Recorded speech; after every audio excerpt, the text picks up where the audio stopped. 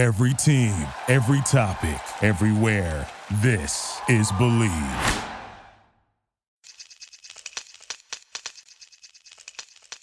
Hi, this is Stu Hodem with Believe in the Media Guide on the Believe Podcast Network. Do you believe?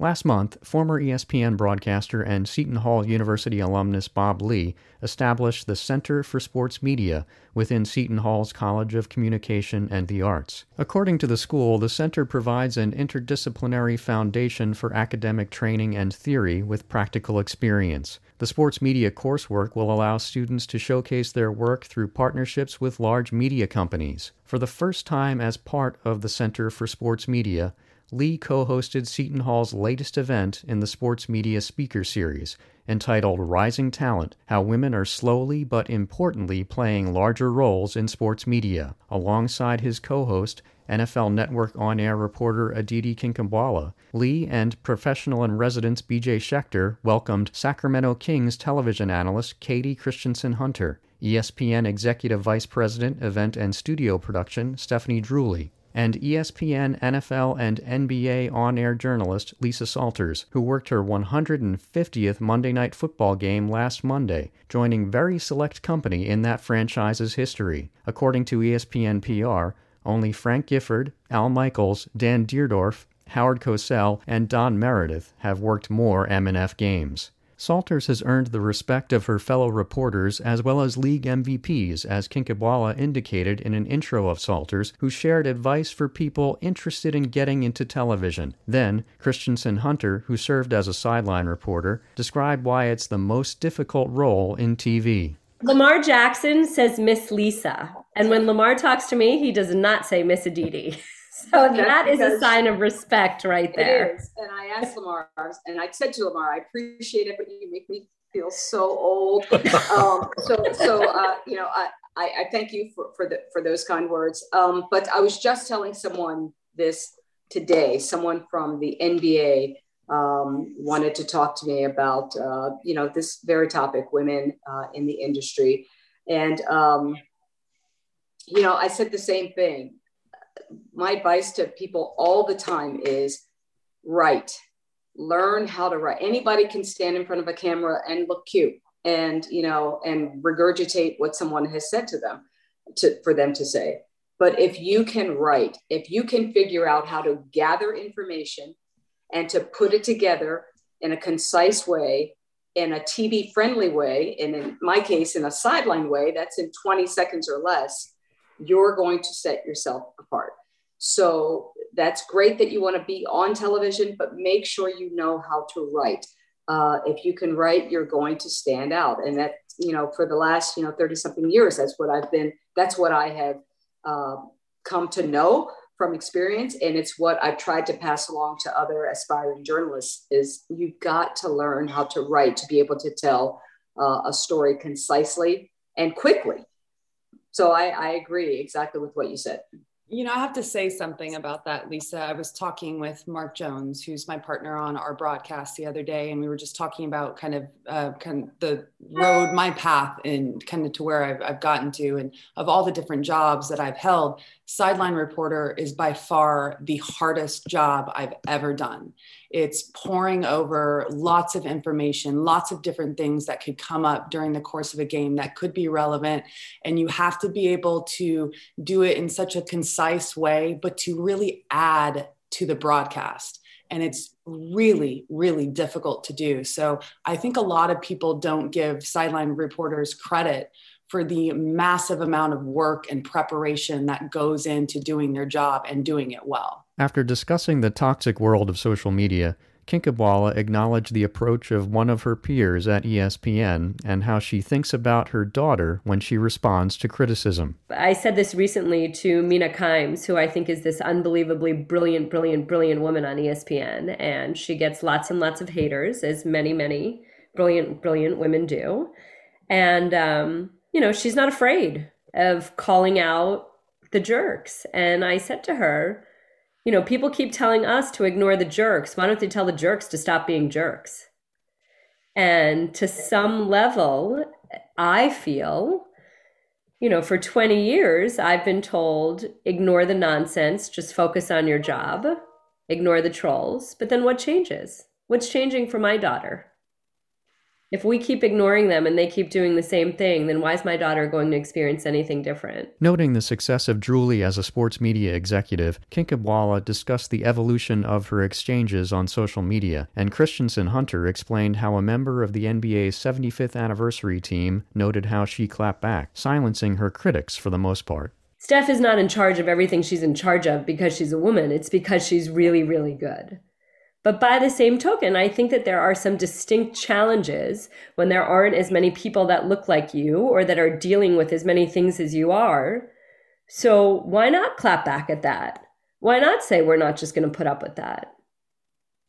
I don't know. I mean, you could disagree. Feel free to disagree. Oh, no. I don't have all the answers. I don't disagree at all. I think that this is one of the hardest things about being on television and probably in journalism as well. Probably any medium is just, and it probably goes for men and women as well. You have to deal with people on social media.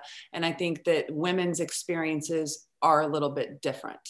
I appreciate people complimenting my work. You're going to get people that have bad things to say. I tried to keep that in perspective.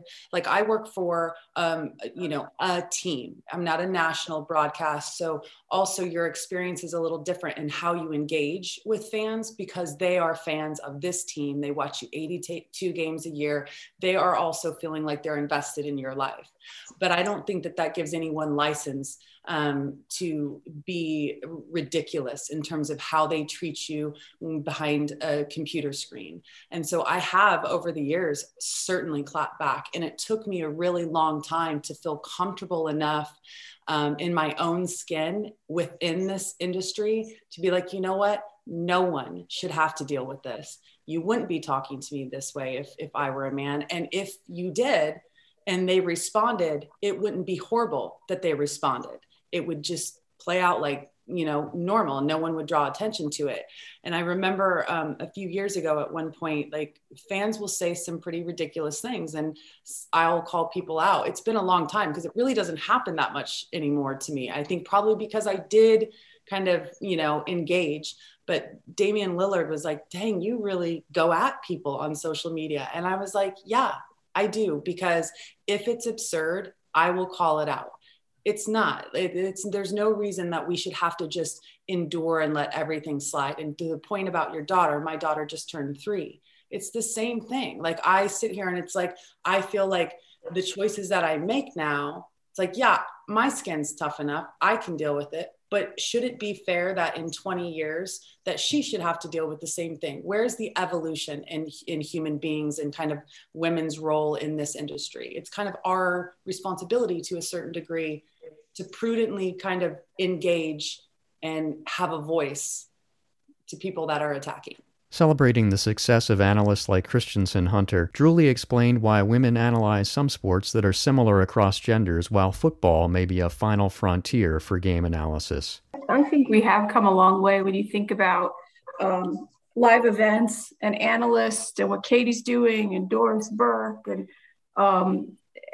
and Aditi mentioned Mina Kimes and what she's an NFL analyst on a studio show. Like those things, I don't even know 5 years ago if that would have been something that would be widely accepted. I mean, Doris Burke is one of the best women calling NBA games, the best people calling NBA games. Let alone a woman. Like it doesn't. Period. Yes. Yeah. Right. She's fantastic. And I think that to go back to the sideline typecasting, which I don't buy, I do think in football, to me, basketball is the easiest one to have a crossover gender-wise, because the sport essentially, if you played it, it's essentially the same game, right? So to analyze it it's natural. Like even Jess Mendoza and softball versus baseball, there's still a difference there, but she's done amazing things. She just called the World Series on radio. Football is going to be the harder nut to crack because we don't suit up that much. And so I think that's why you see a lot of women in sideline positions for football, because the analysis role is a much harder thing to cast in that way. Julie noted 2 areas where she works to recruit women in front of and behind the camera. You know, we've had some women come in and we've encouraged to do play-by-play. But there's not a big pipeline for that. Mm-hmm. And you keep looking. By the way, the same is to be said for women producing events, like in the chair, women producing events. You know, we've got a couple of very good ones. And when I talk to younger women that are in the lower levels of the company, and I encourage them to go after that, because women producers are unicorns. Starting at ESPN as a production assistant in 1990, Julie has noticed how there are fewer women in executive positions as she's climbed the ladder. We talked earlier about coming up and how you felt like you were one of few. Like, I think at this level, I notice much more than I did then. Like, I'm much more conscious of being a woman now than I was when I was 25. Just because there are, look, it's more competitive. It's more, it's just more difficult. And look, I think it's true, and it's a generalization that women think they have to earn a role, and some men just think they should own it. You know, I think we are very different. I think that holds to be true, and I think at my level is where I see it more. I'm more conscious of it. But look, they're not a lot. There are not a lot of women at the high executive level. Kinkhabwala described a difficult experience as a young mother and how she was advised by a mentor, Pro Football Hall of Fame Pete Rozelle Radio Television Award winner and current Thursday Night Football announcer Andrea Kramer. Then Salters returned the respect given to her earlier by Kinkhabwala, and finally, Julie brought the Kramer conversation full circle by sharing her direction to the legendary broadcaster, direction that ultimately impacted Kinkhabwala. It's not only a woman who has to be an ally. A man can be an ally too. A man can look out for you. A man can be, Steph, I'll mention Andrea Kramer because she's a mentor of mine, and I know that you've spent many, many years with her. When my son was born, and I'm sorry, I hope this doesn't offend anybody, but when my son was born, I was a nursing mother, and I had a lot of difficulty finding places to pump when I was at football facilities. And I remember calling Andrea Kramer, and Andrea said that when she used to go to the Ravens, Brian Billick, who was the head coach, would open his office door, put her in his office, and leave. And she would sit and have his office. Meanwhile, I would be at the Pittsburgh Steelers facility, and they told me, use the women's dirty restroom or go to your car. They refused to give me a place. And so every team, every person, every individual is distinct. I didn't have a female leader I felt comfortable going to speak to and say, hey, I need a place to pump breast milk. And all of the men that I worked for had wives who stayed at home with their children. So that made it all the more awkward. I remember calling the National Football League and saying, hey, can we send out a memo and ask teams to create a room for women to pump in? And I'll tell you that fast forward 4 years later, I had my daughter, and the NFL now ships home breast milk. Everybody's got a pumping room. Like, the world has changed. But it doesn't change if I didn't rabble rouse, if I didn't call the NFL and say, this is a problem. But at the time... It changed because of you. That's something to be proud of, that it changed because of you. I mean, maybe, but I was also mortified, Lisa. I was the first female reporter to have a baby. I was like, oh my God, am I going to lose my job? I worked for a guy who told me, you had a child, be content. I think that there's a piece there that if you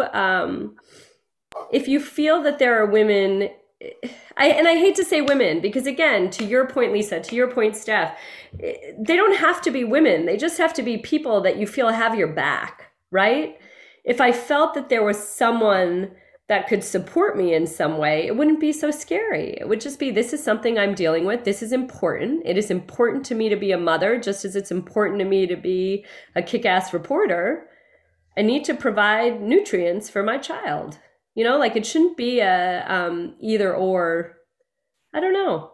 I don't know. But that's to that same point of clapping back at the trolls or to standing up for yourself. Nothing changes if you don't stand up, if you don't take that on to some degree.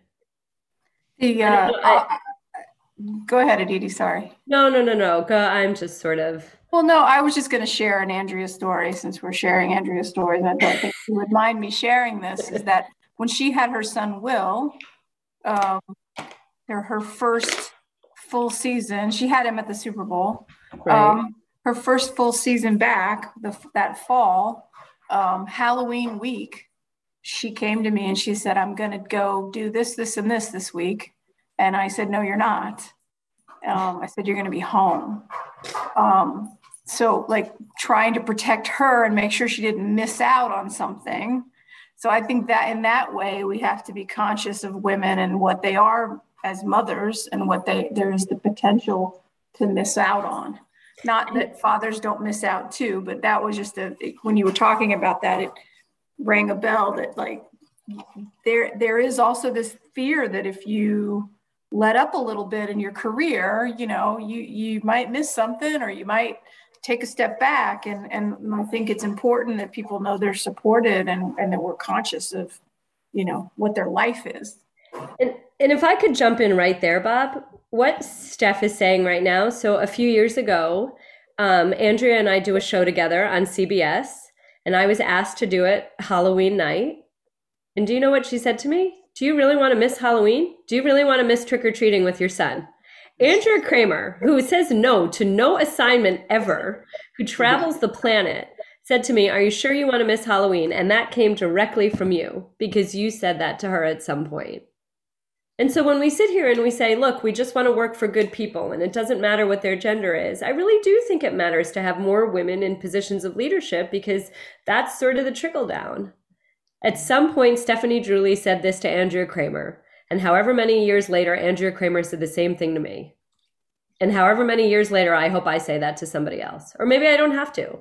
I don't know. In another extended clip, Kinkhabwala, Salters, and Christensen Hunter honestly address their fears and how they have overcome them over time as their careers have evolved and grown. Maybe that's why, Katie, I clap back, because maybe it's the first step to fighting back and finding that courage.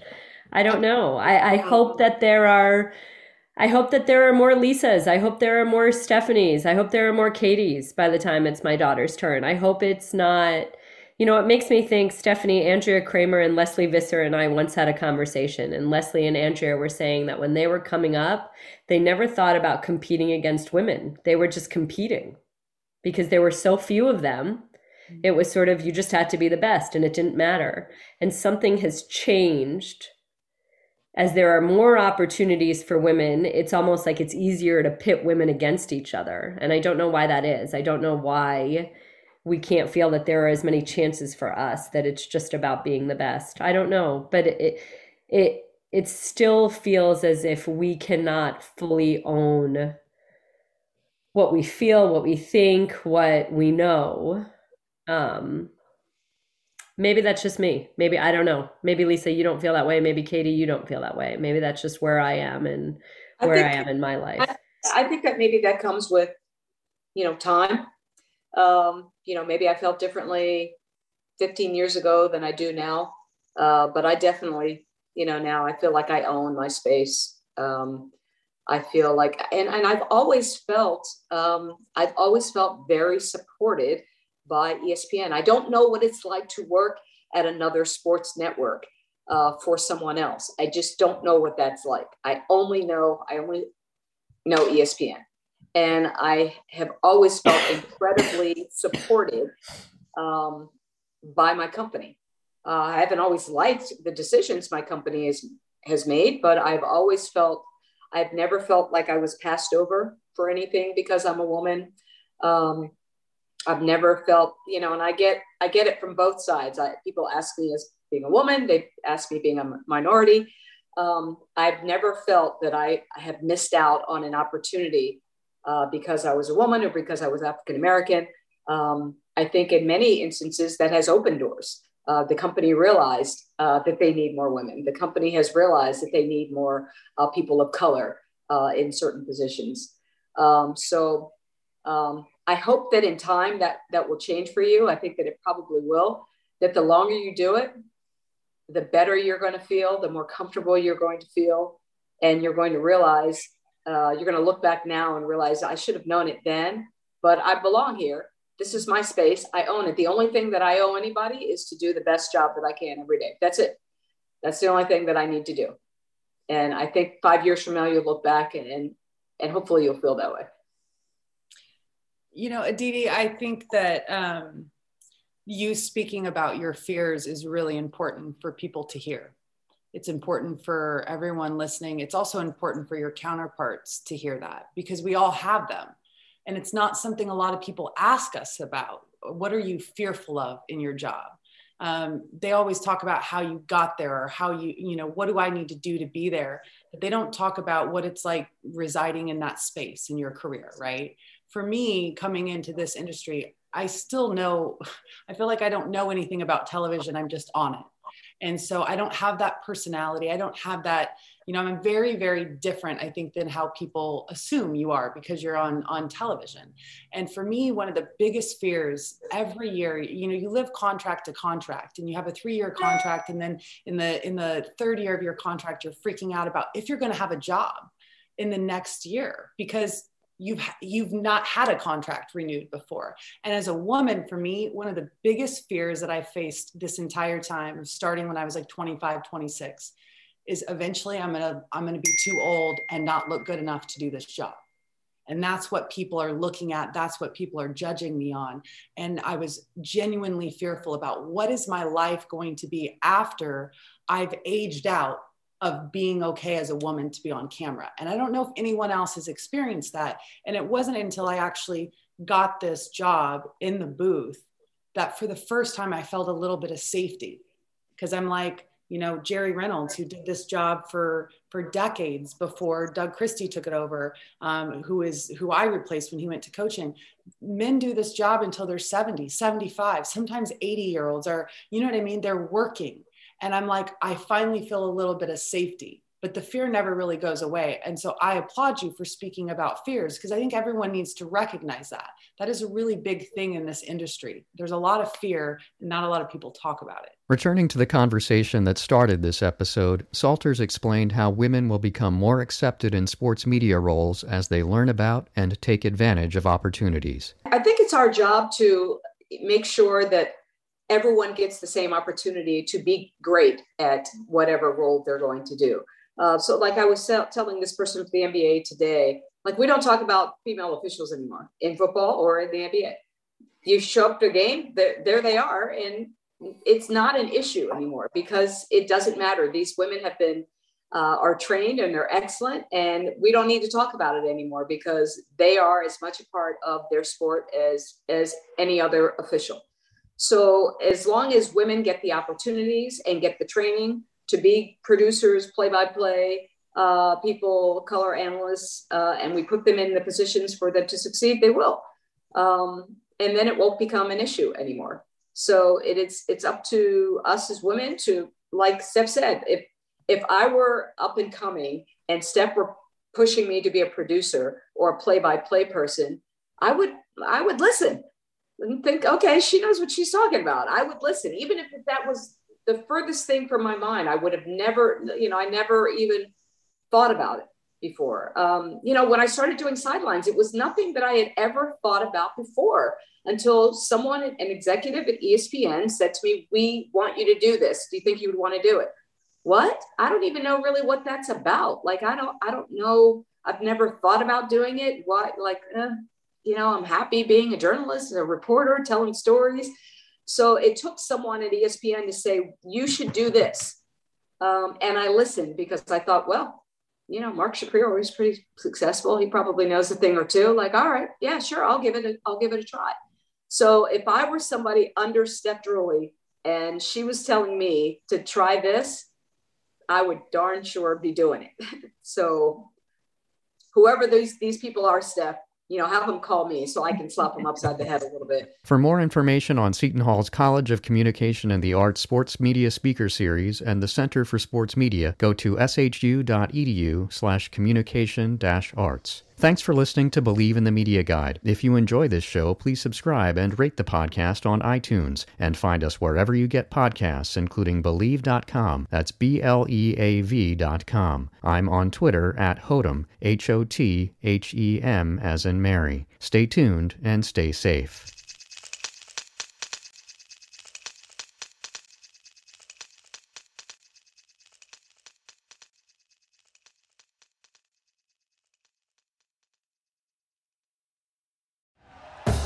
Thank you for listening to Believe. You can show support to your host by subscribing to the show and giving us a 5-star rating on your preferred platform. Check us out at Believe.com and search for BLEAV on YouTube.